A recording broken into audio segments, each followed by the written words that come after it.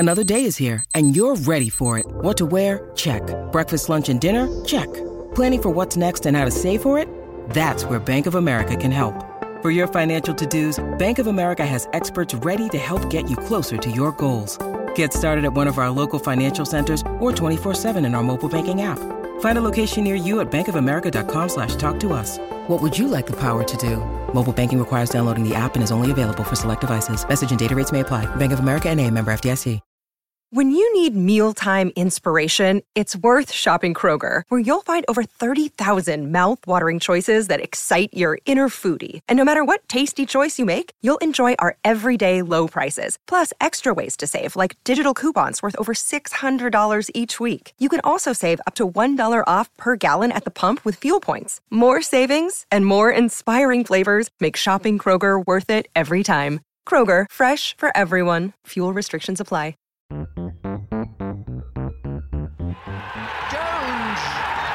Bowden, he's got it! England have won the World Cup by the barest of margins! Stokes flashes it away through the covers for 4, and England have won the match.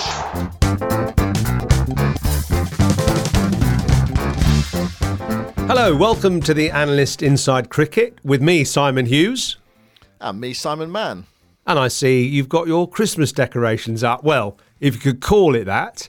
It looks like some weeds out of the garden across your bookcase. What do you class that as? I think that's what it is, actually, Yoz. I think they're plastic weeds, actually. Not put up by me, but put up by my wife. They do look lovely anyway. It's a seasonal sort of feeling, very much so. So this is episode 632 of the Analyst Inside Cricket. Did you know that? And did you also know that that means we're 8 episodes past the highest ever partnership in first class or test cricket, 624 by Mahela Jayawardene and Kumar Sangakkara. It's quite a feat, isn't it? So we are officially the longest serving partnership in first class cricket. Can we claim that? No, I don't think we can, Yoz. But it's been going a long time. I know that. And we've spoken a lot of words over the years. There's been a few words spoken in Australia in the last few days. And we're going to talk about that in this podcast, the David Warner versus Mitchell Johnson clash. I actually quite like to see that clash on the field, back 10 years. We're also going to talk about England and where they go in one-day cricket. And there are a few controversies around, aren't they? Mushfiqur Rahim out obstructing the field today. What on earth was he doing? And also, Salman Butt called into the selection advisory committee for the Pakistan team and then withdrawn 24 hours later after people said, really? Salman Butt? Anyway, lots to talk about, Yoz. Yeah, there is. There is so much to talk about. Actually, I feel that sort of Johnson against Warner, it sounds like one of those great legal battles that Hollywood made into blockbuster movies, like the Kramer versus Kramer, doesn't it? The off-field spat between Mitchell Johnson and David Warner. So this all started when Warner was announced as the Australian opener for the World Test Championship final at the Oval in June and also for the Ashes. And having been announced in the squad, he then said, right, I'm going to retire from Test cricket in the winter in Australia in December during the Australia-Pakistan Test Series in Sydney, my home ground. And it was that bit of it that Johnson questioned. So he wrote a column at the time in the West Australian. He's revisited that column recently. What did he say, Simon? Well, he said, does David Warner deserve a hero send-off? It's as we prepare for David Warner's farewell series, can someone please tell me why? Why a struggling test opener gets to nominate his own retirement date? Now, the way he's going out is underpinned by more of the same arrogance and disrespect to our country. What will fans bring for Warner? Bunnings would sell out of sandpaper, and Bunnings, for those who don't know, is a DIY garden and hardware store, and obviously that refers to David Warner's role in Sandpaper Gate. So, I mean, Johnson is revisiting that, isn't he, and saying, does someone who was involved in that deserve a hero send-off, at the end of his Test match career? Yeah, and he was also saying, actually, that Warner's record over the previous 12 months as an opener was 26, average 26, which wasn't great. And obviously he'd had his problems against Stuart Broad before that as well in 2019. And did he therefore deserve the hero send-off that he was planning 9 months ahead or 8 months ahead or something. And obviously he's revisited that thought, that sentiment, partly because he's revealed also that he received, after the first article, a rather insulting text message from Warner himself. And he's talked about that in his own podcast, which is called The Mitchell Johnson Cricket Show, which is actually part of the same podcast stable that we're in, the Sports Social Podcast Network. So I thought I'd just play a little bit of his reaction to the general comments, backlash about his statements and the reasons why he's revisited the subject because of the Warner text. Well, from the message I got in April after I think it was around the time of, Candace had said said her bit about not, on the back page about not being open as good enough to take the position. So that was probably when I responded to that. And then I got a message from Dave, which was quite personal. And I tried to ring him to try and talk to him about it, which I've always been open. I know I've been open to the guys. When I finished playing, I said, if I'm in the media and I'm writing things or saying things that you don't like, just come and speak to me. Like it was never a personal thing then until probably this point. This is probably what drove me to writing the article as well, part of it. It's definitely a factor for sure. So some of the stuff that was said in that, I won't say it because I think that's up to Dave to say if he wants to talk about it. There was some stuff in there that was extremely disappointing what he said and pretty bad, to be honest. So that sort of was a bit of a driver. And again, a bit with George as well.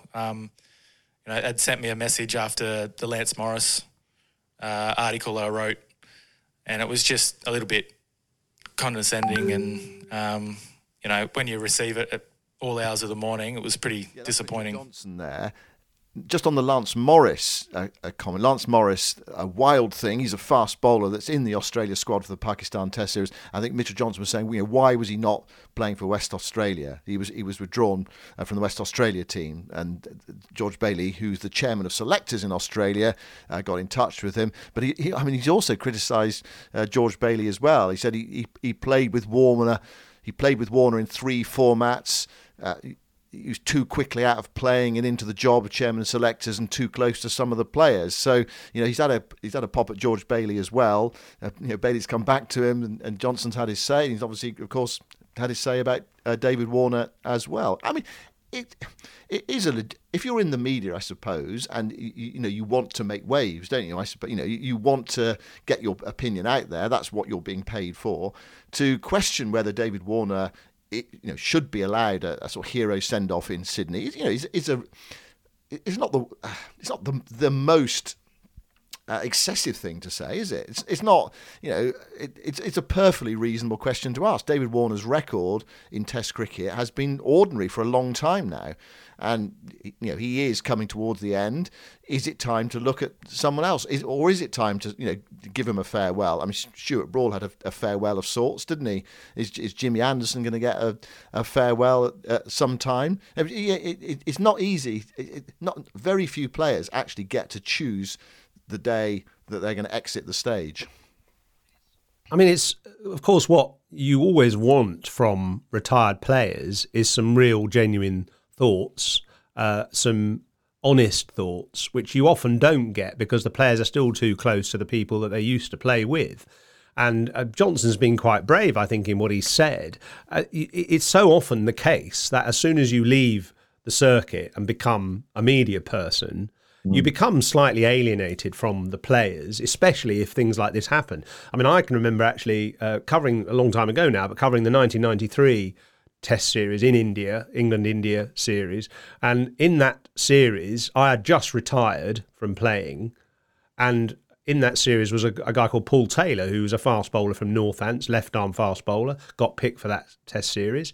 And he played in the first Test and effectively did absolutely nothing. Not by his own lack of effort, but he did absolutely nothing except create lovely rough down the offside of the right-hander's off stump for the Indian off-spinner, Chowan, who took about 8 wickets in the Test, and England got hammered.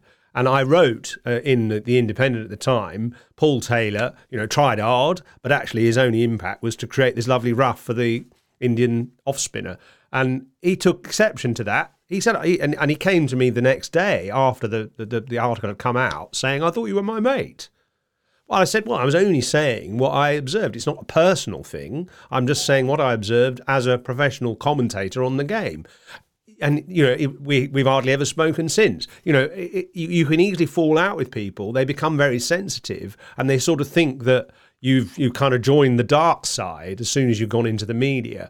And obviously this has happened with Johnson and Warner. I mean, Warner's a tricky character, isn't he? When I talk to England players about, post-Ashes drinks and any bonhomie that goes on between the teams, they all say, Pat Cummins, Josh Hazlewood, Mitchell Stark, lovely. Steve Smith, a bit mad, but, great, interesting to talk to. Warner can't get through to him, or doesn't. They don't seem to have much rapport with Warner, and he tries his best at times to be a sort of media personality and be friendly and everything, but behind that is a sort of slightly difficult character, and probably that doesn't help in this situation because he's reacted badly to a former colleague casting aspersions on his own retirement plan. But he's done it in quite an insulting way, and that just puts people's backs up and makes them probably stick to their guns even more. I totally understand why they've fallen out over it. It's inevitable. It's human nature, isn't it? When someone criticises someone, they often go back, and it's very rare that people say, actually, no, that's a reasonable. You've just made a very reasonable point in your column or on on TV or in the newspapers. I mean, sometimes people are honest enough to say, yeah, that is a perfectly reasonable point, but generally speaking, that's not what happens. And you've got to remember, they're two different things. Playing and commentating are two different things. And I suppose it's very galling for a player who used to be a teammate of Johnson's to hear him then make these statements. But as I go back to my point, that they're perfectly reasonable issues to raise. I think it seems from this distance. Obviously, there's been a lot of pushback. Social media inevitably is ablaze. And Usman Khawaja has had his say as well, hasn't he? Defending his opening colleague, you'd expect that teammates, going into the media and defend their colleagues. It's inevitable, really. I suppose from our point of view, it's sort of interesting just to watch it all unfold, really. Absolutely. And of course, when the Test match series starts in Perth next week, it's Johnson's hometown. He'll be in the commentary team. All the cameras will be on him as he walks out to the middle to inspect the pitch to see if he and Warner actually shake hands or interact in any way. I suspect they won't. I think there'll be some distance between them because sometimes with this kind of thing, I think you just need a bit of time for it to all calm down and blow over, and then maybe they can be mates again in due course. By the way, it's exactly 10 years since Mitchell Johnson caused a storm of his own with his incredible bowling in the Ashes of 2013-14. It was in Brisbane where, of course, he really shell-shocked England with that incredible spell in both innings at the Gabba, and England were well and truly Gabbatoired. And then Johnson took 7 for 40, very much this time, early December 2013 in Adelaide. He knocked over Alistair Cook with an absolute peach, I remember. Took about three wickets in 4 balls in the middle of the innings, terrorised the lower order, took 7 for 40 and set England on a roll for a 5-0 drubbing. And, he was just absolutely dynamite in that series, wasn't he, Johnson? I mean, just so far. I think that's the fastest bowling I've seen live ever. I mean, it was incredible. Yeah, it was stunning. It really was. It got right into England, of course. Just talking about fast bowling, I should just pause at this point to congratulate you for your interview with Ricky Elcock last week, which I thought was really interesting. Go back and have a listen to it if you haven't had a listen to the podcast the Odds did with Ricky Elcock, former Middlesex and almost England fast bowler. And that was that's a really sad tale because he was picked to go on that England tour. I saw him bowl at Cheltenham, and he bowled a speed of light at Cheltenham, and that was it's a quick pitch, certainly in those days, sort of late 80s, and a match between Middlesex and Gloucestershire, and you could actually totally see why England picked him. It's a great story, it really is. Right from the start to now, actually, because it's the story's still continuing. I won't sort of give it all away. Have a listen to it. Yeah, no, you're right. And actually, the great thing about him was he was incredibly fast. He was seriously fast. But also, he had a good sense of humour. And in the interview, he talks about coming to Malvern College for the first time, coming from Barbados, never been out of Barbados as a kid, and getting a scholarship to Malvern College and arriving there, the only black kid in the school. And he said, I'd never seen a TV remote control, or a toaster. And his line in the podcast is, well, why would you get lovely fresh bread and put it in a machine and burn it? He just couldn't understand that. So that's the podcast I did last week with Ricky Alcock, and he has a book out as well about his life, which is why we did the podcast in a way. It's called Balls to Fly, which is a reference to the fact that he went from being a cricketer to being an airline pilot. So it is a good story actually. Yeah, but I mean, talking about fast bowlers that I've seen, Johnson definitely in that Ashes series 10 years ago, lightning fast. I think Sean Tate has bowled some thunderbolts when I've been watching. Malcolm Marshall, I remember watching him square on in the 1980s. The thing about Malcolm Marshall was when he started his cricket career in his early days, he was fast. He was out and out fast, and then he became really canny as well and swung it and terrorised you and all your colleagues in county cricket and batters in Test cricket as well. But I remember him. I have such a clear memory of him bowling a ball to John Childs in a one-day match between Gloucestershire and Hampshire, where John Childs gloved it for 6 over fine leg and broke his hand. In the same incident, he just sort of flung his hand at it, hit the glove, went over the fine leg boundary at Bristol for 6, and then John Childs couldn't bowl in the rest of the game, which is the only reason Gloucestershire lost that quarter final to Hampshire back in the early 80s. So Malcolm Marshall, was rapid. I mean, you go back in the 70s, Jeff Thompson. I saw Shoaib Akhtar bowl quickly against Sachin Tendulkar in a World Cup match. But that Johnson, I think it was the consistency, wasn't it, Yoz, really? He managed to keep it going throughout the series, and every time he got the ball in hand, you just sensed something was going to happen. It was something special. I've worked with him since as well. He was part of the BBC Test Match special commentary team on an Ashes series, not the last one, but one before that. And he ball in hand, terrifying, but actually quite very gentle, quite a softly spoken, gentle man. Quite like, it's very similar to Glenn McGrath, isn't he? Actually, off the field, he's a gentle giant. It's amazing. I mean, that bowling in 2013 by Johnson just. I think it was the conditions as well, especially in Brisbane, where he just got the ball to slide off the surface really rapidly and get up really abruptly to the batsman's sort of neck area. And because he's quite a slingy bowler with a very elongated bowling arm that stretches right back almost to the ground, a bit like Jeff Thompson, actually, a mirror image, you lose sight of the ball because it's hidden behind his back until suddenly his arm whiplashes over. And when he gets it right, he is absolutely deadly. He's so hostile and potent because he gets the lift from not very short, and it gets up, like Marshall actually, it gets up neck height rather than ballooning over your head.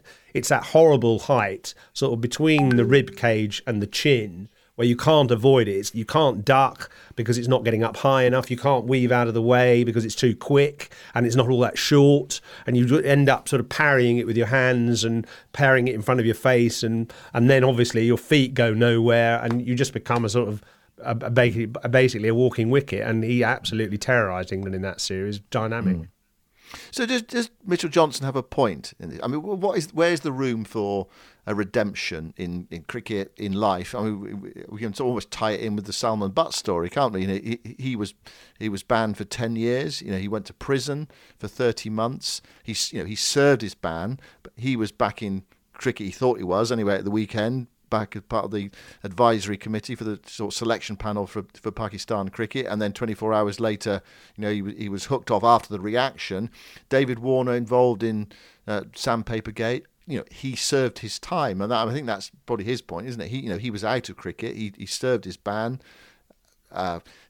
Really, in a way, I suppose it should be about form now, shouldn't it? Really, more than anything else, does he deserve to be at the top of the order based on his form? He was very good in the World Cup, excellent. I mean, there's no doubt about his one-day pedigree, but his red ball pedigree, of late, it's been pretty questionable, actually, hasn't it? And Australia clearly Australia are going to have to move on soon because he's retiring. So they going to have to go somewhere else.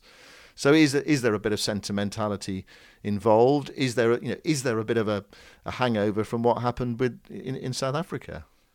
Yeah, is that justified? I think there should be redemption for everyone, really. We're talking about sport here, and we're talking about so in the case of Warner, he was probably the instigator of the sandpaper gate, ball tampering, but it was a stupid thing to do. 4 years on, he's regained his profile and his sort of pedigree and his honesty. There should be a time when you forgive people, but does that necessarily give them the right to name their own retirement schedule? And I know, in a way, I sort of agree with Johnson. Perhaps we've kind of, kowtowing, or the Australians are kowtowing to Warner a bit too much. But, he has been a great servant to Australian cricket. So that certainly is something worth commemorating. Yeah.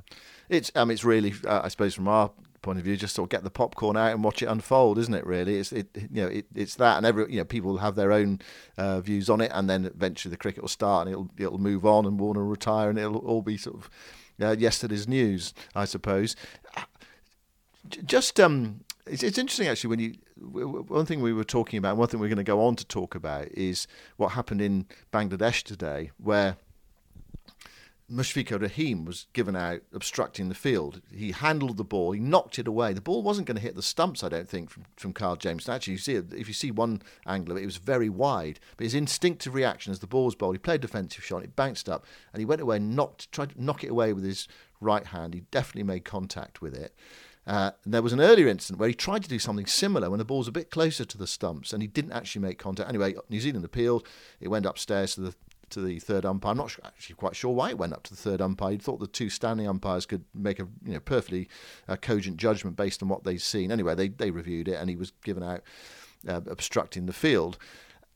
The old law was handle the ball, and what it made us think about was what laws, because the law was changed from handle the ball to obstructing the field. We thought, what laws would we change in the game? How would we change the game? And one thing you came up with, Yoz, actually, just relating back to what David Warner did, in South Africa, is actually you think players should be allowed to tamper with the ball. That's the change you would make in the laws. And I wouldn't allow you to bring on implements. So Imran Khan sort of famously talked about a bottle top and things like that that he might have used once. Sandpaper. No bottle tops, no sandpaper. You can't bring any external things on. Right. Obviously, that doesn't stop you from growing a very large thumbnail. And, there have been many instances of bowlers and fielders with thumbnails, scratching the ball and helping the bowlers. I don't have a problem with that, actually. You've still got to bowl the ball in the right place and, make it do something. So I think a bit of scratching the ball to make a game more interesting, especially a one-day game with two white balls where the ball never loses its colour or anything now because they're using one at each end, and a bit of reverse swing towards the end of an innings might make it more interesting than teams scoring 18 and over. So I think I actually quite like a bit of ball tampering, provided you don't use anything external. How much ball tampering would you get there? Would one side of the ball just be completely sort of scratched and sort of almost like chewed up? You say you can use your fingernails. Can you use your teeth? Was it Shane Afridi? Didn't he bite the ball once? Well, you're not allowed to put saliva on the ball anymore, so no, you could obviously remove that concept. So you can use your fingers. Just your fingers. You can use your fingers. I wouldn't allow rubbing it hard on the ground, for instance. I wouldn't allow that because I tried that once, actually, in practice. I got a brand new ball. I rubbed it really hard on a concrete wall on one side, and it reverse swung immediately. So, I'm not going to go into the science of that. That's one for another podcast, but it does work. So I wouldn't allow sort of, absolutely sort of strenuous rubbing of the ball on the ground, but a bit of finger picking, a bit of seam lifting, and if you lift the seam too much, the ball falls apart, and that's tough. You've got to carry on with it.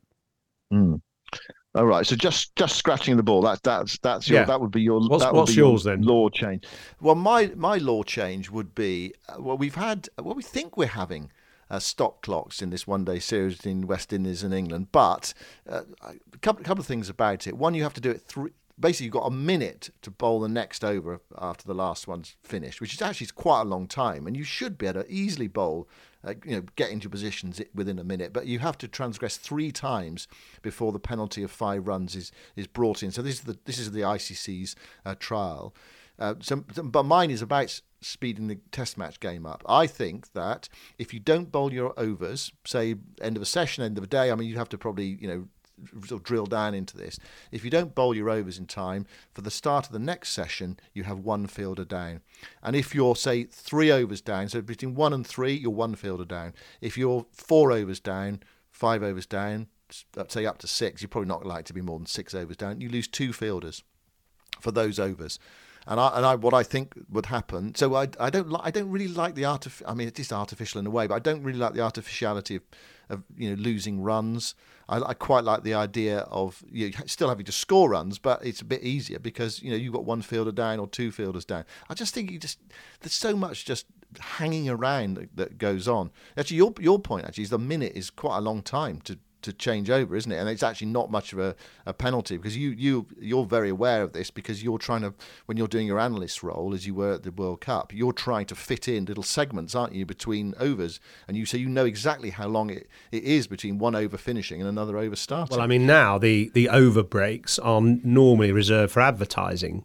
But they are generally 30 seconds. And when you're in India, they try and cram in about 4 adverts in that 30-second period.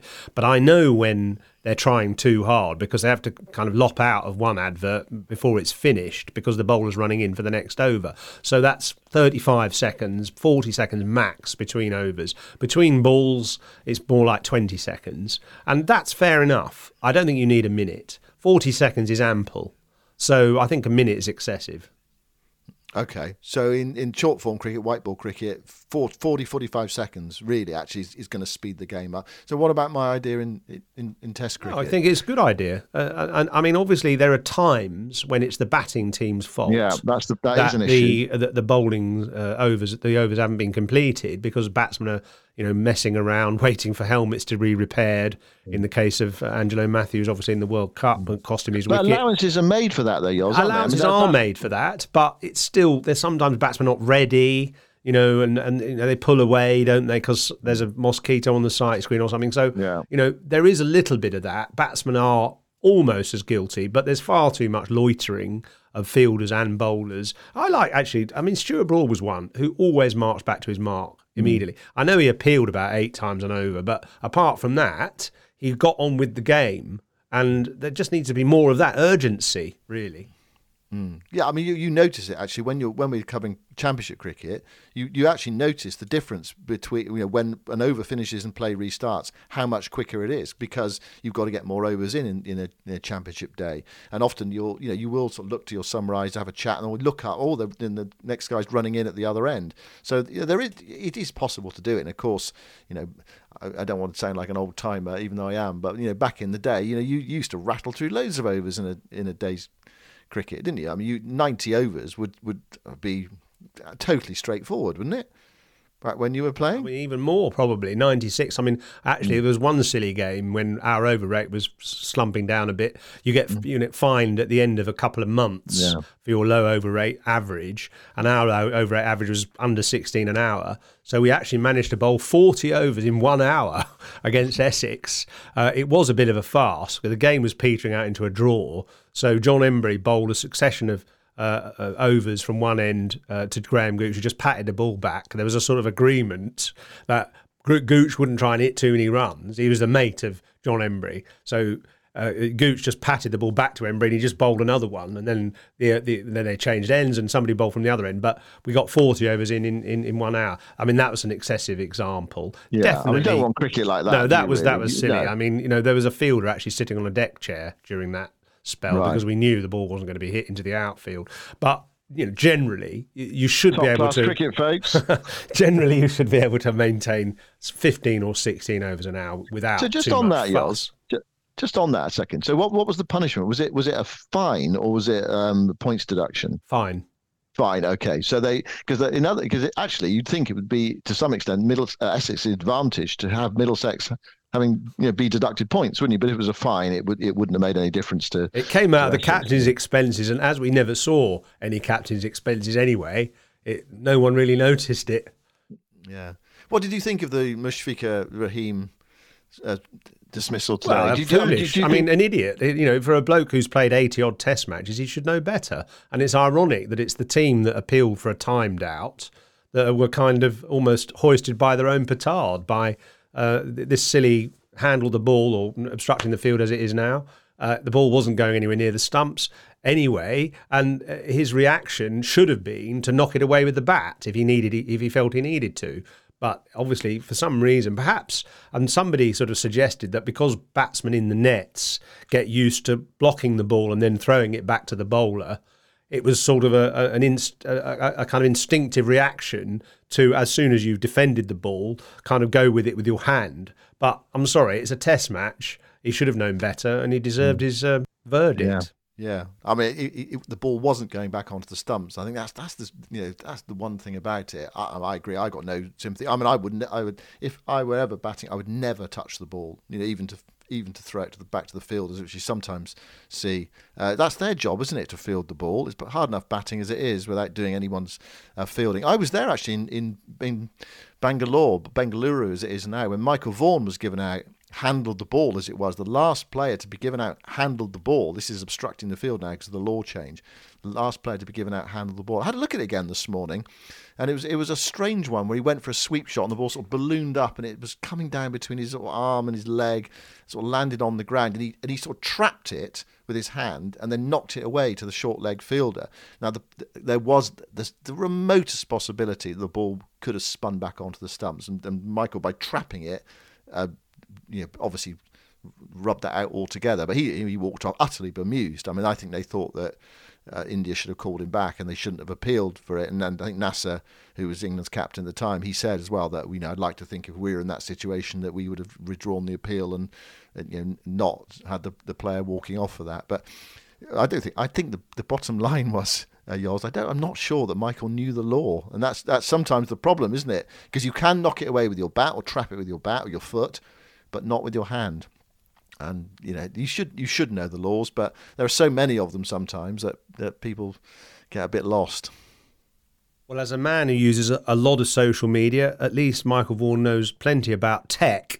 And NordVPN is the fastest virtual private network out there. One click and your online privacy is protected, and it's an open sesame to a new world of content and opportunity. So, when I was at the Cricket World Cup in India recently, getting thoroughly depressed watching England, I used NordVPN to watch England at the Rugby World Cup in France, until England got knocked out of that as well.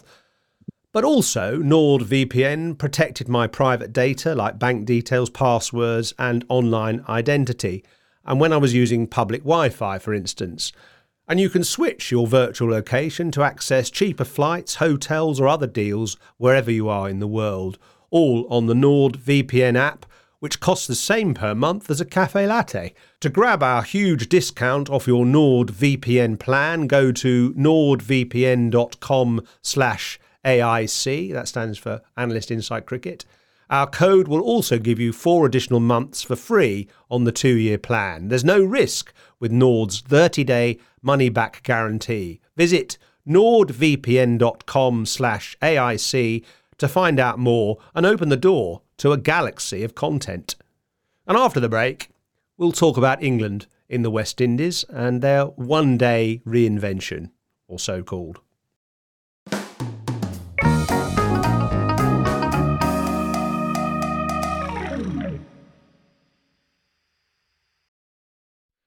So we're speaking on Wednesday morning before England's second one-day international in the Caribbean. You'll know what happened in the first game on Sunday. England losing that match in quite dramatic fashion, actually. I thought West Indies batted really well in the last 10 overs. Shai Hope was excellent.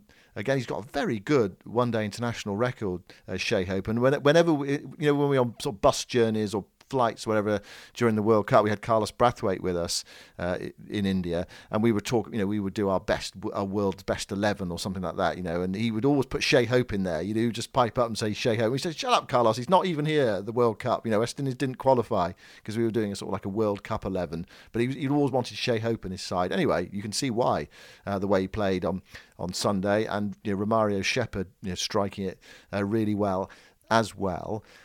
It's supposed to be a restart for England, but it didn't. It fell apart at the end, didn't it? And their bowling just looked a little bit thin under pressure. What did you make of it, Yoz? Well, if it was a restart, it stalled, didn't it? And actually sort of slumped into the lay-by, the car, because it was the bowling just looked pretty ordinary, actually. I think you described it as a county attack, and it certainly was. I said a good county attack. Yeah, a good county attack. Yeah, and it was just put to the sword by some outstanding batting towards the end and at the start, actually, as well. I thought England's batting was pretty good, actually. I thought the top five were all looked good. I liked Salt and Will Jacks together as an opening pair. I think they complement each other well. I think Will Jacks looks more towards hitting through the offside or over the offside, and Salt is more leg side inclined. So I think the two of them actually work well together. They certainly got the impetus, and they hit some fantastic shots. I mean, some of Salt's sort of wrist work, hitting the ball over the leg side, is extraordinary, and an amazing eye he's got as well. We know Will Jacks' bat speed, so I think they are a good opening pair. I was a little bit uncertain about what Zach Crawley, how effective he would be, but actually I thought he looked pretty good, and he worked out a way of rotating the strike. Ben Duckett was probably the one who didn't succeed so well out of those top five, but I think he's got the potential to be a very good number 4, sort of thinking almost like a replacement for Owen Morgan, actually, with that A, left-handedness, B, ambidextrousness and confidence and ability to hit the ball for 6 as well. So, a good all-round option. Obviously, Harry Brook at 5. Joss Butler at 6. It's a pretty good top 6, that. It was the bowling that really looked disappointing. And I just think, actually, they definitely need to find an alternative role for Sam Curran for 2 reasons. I think, one, his bowling is just too ordinary for 50-over cricket. And there's a simple reason for that. He's short. And it's hard, and it's something I identify with. I was a fairly short fast bowler, 5'10". It's difficult against international cricketers, international batsmen on flat pitches. It's very difficult to stem the flow because your length ball doesn't bounce much from that height, from that trajectory, and therefore they can hit through it. And then if you haven't got, as a fast bowler, if you haven't got either extreme pace, dynamic movement, or considerable height, I think it's very hard for you in one-day cricket. And Mark Wood overcomes that. He's not all that tall either, but he overcomes that because of his extreme pace, and even he isn't that effective in one-day cricket. So Curran, to me, is just too ordinary for to open the bowling. He can be a change bowler in 50-over cricket, but he can't be a frontline bowler, I think mainly because of his height.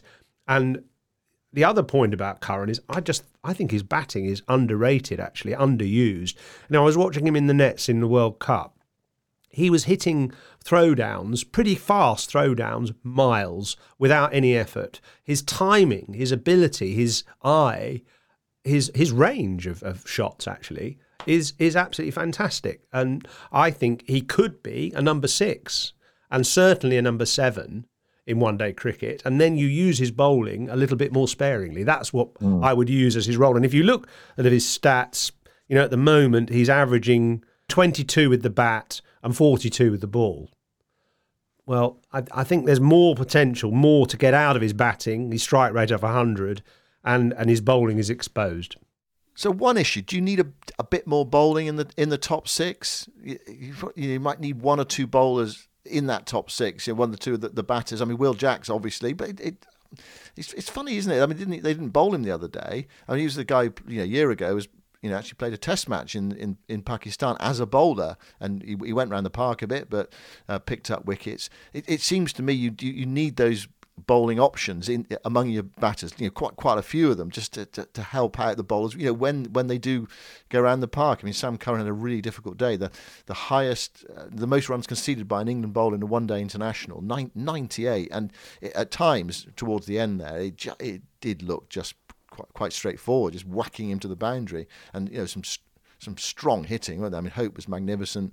Romario Shepherd, he 1/6 was 112 metres, which I think was bigger than anything we saw in India during the World Cup. So you think Curran at 7, do you? Curran at 7, is it 7? No, I mean, I'd like to see him at 6, really. 6? I think 6, but then obviously, that means Butler goes to 5 and, people start being pushed out of the team or whatever. So it's difficult to find the balance quite right. I mean, the other problem I've got with Curran, by the way, is he does no ball a bit as well. And, you should not no ball in one-day cricket as a fast bowler, really.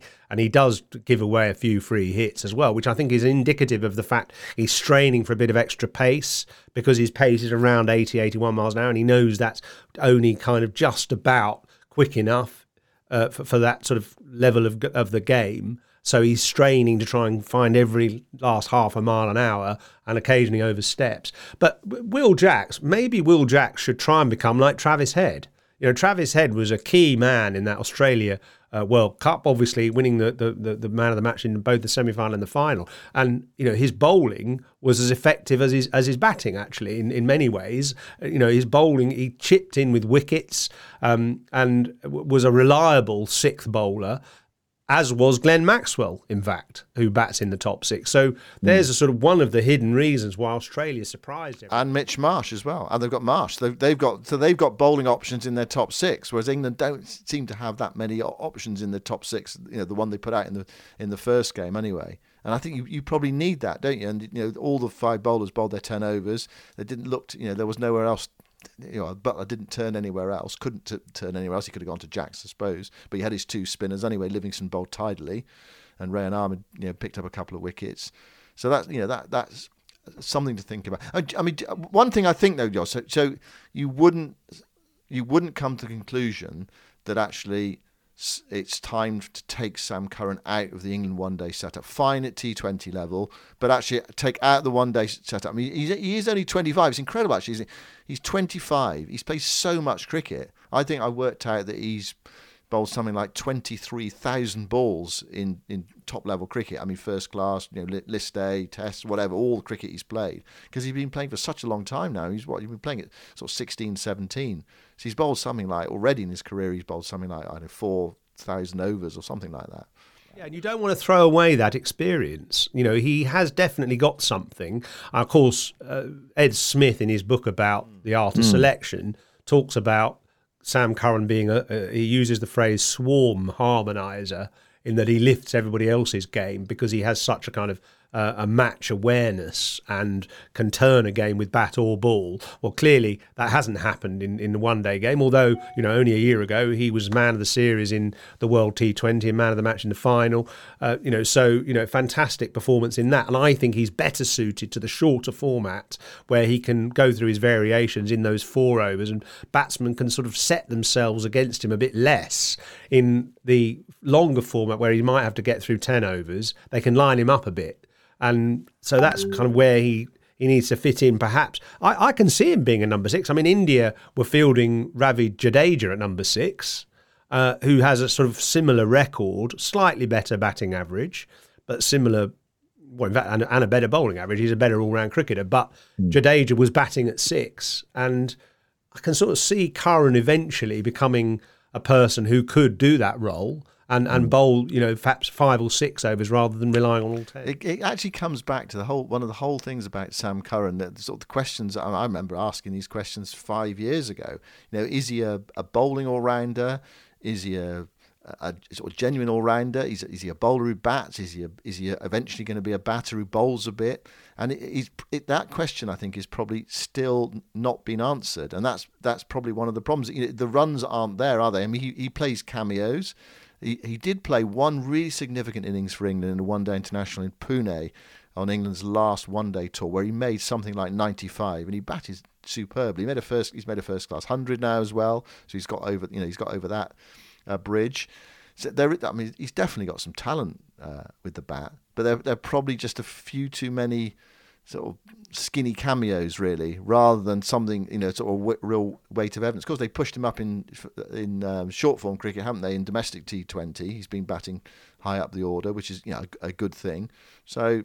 Yeah, it's a tough one. I think he feels that he's sort of a bit of a career crossroads in terms of the slightly longer. He's going to get 50 not out and 5 for 20 today, isn't he? When he plays in the second one-day international. Well, good luck to him. Yeah, good luck to him. I mean, I think he's a really enterprising cricketer. I think his batting has more unique ability than his bowling. So eventually, that's going to probably come through. He just needs to play it, have a bit more chance. It's hard if you're batting at 7 or 8. You're not going to be in for very long. You're not going to have much time to build an innings, generally. No, exactly. So maybe a chance to bat. Look at what happened with Ben Stokes when he was finally put up the order for England. He became one of the world's great batsmen. So Curran hasn't quite got the same ability, but he's got some of that rare striking ability, which I think England could utilise better. Yeah, I think there's one thing about his batting, isn't there, that there's a question mark over, and that is his ability against the short ball. I think, and I think that's been a thing. That doesn't matter so much in one-day cricket, does it? I mean, it does matter in Test cricket, clearly. But and look at Travis Head. He's overcome that, hasn't he? I mean, we were talking all about that in the World Test Championship final. Where India tried to bomb him and he got a big 100, and he's turned the game in the World Cup final as well. So he's adapted his game and minimised his weaknesses and maximised his strengths. Just sort of moving forward, this England one-day side, I'm thinking the 50-over side. Would you be concerned about sort of the lack of depth, perhaps overall quality in their bowling? Is it actually going to be a big issue? So whatever the batters do, the bowlers are always going to be under tremendous pressure because there isn't that sort of absolute quality. I mean, Gus Atkinson he looks promising, doesn't he? But he's pretty raw. He's inexperienced. Bryden Carr's similar, really. Hasn't played that much international cricket. Rayan Ahmed, I mean, he's presumably the replacement eventually for Adil Rashid. Liam Livingstone, do you really want him bowling 10 overs? And then there's Sam Curran, who you sort of feel he's at a bit of a crossroads with his bowling. Yeah, I mean, it's tough.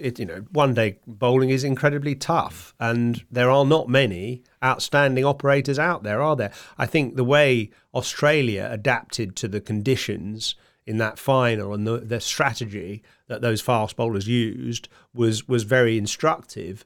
But you need that quality to begin with, to work with, and especially Hazelwood and Cummins are outstanding fast bowlers in any format. And they were able to channel their targeting and their focus to a particular way of bowling. England don't have the luxury of those bowlers with those sort of level of skills. Now that Broad has retired, Anderson doesn't play one-day cricket.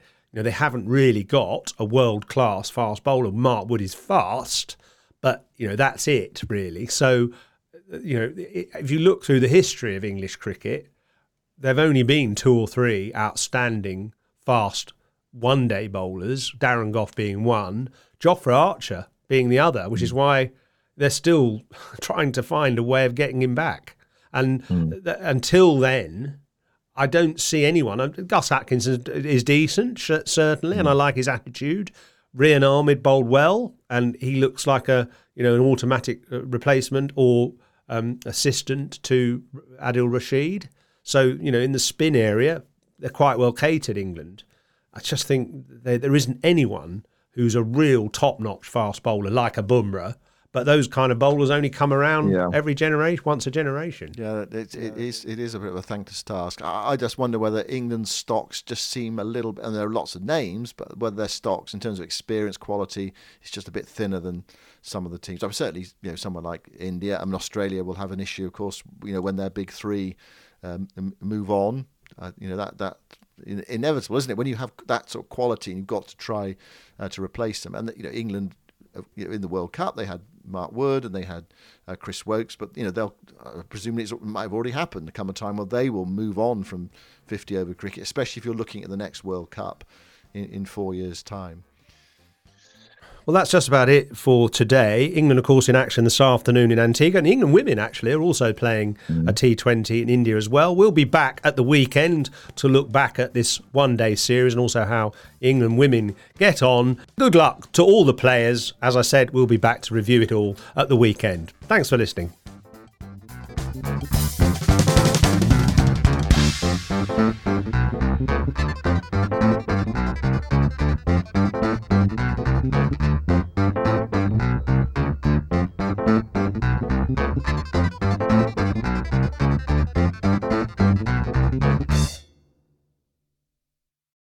Sports Social Podcast Network.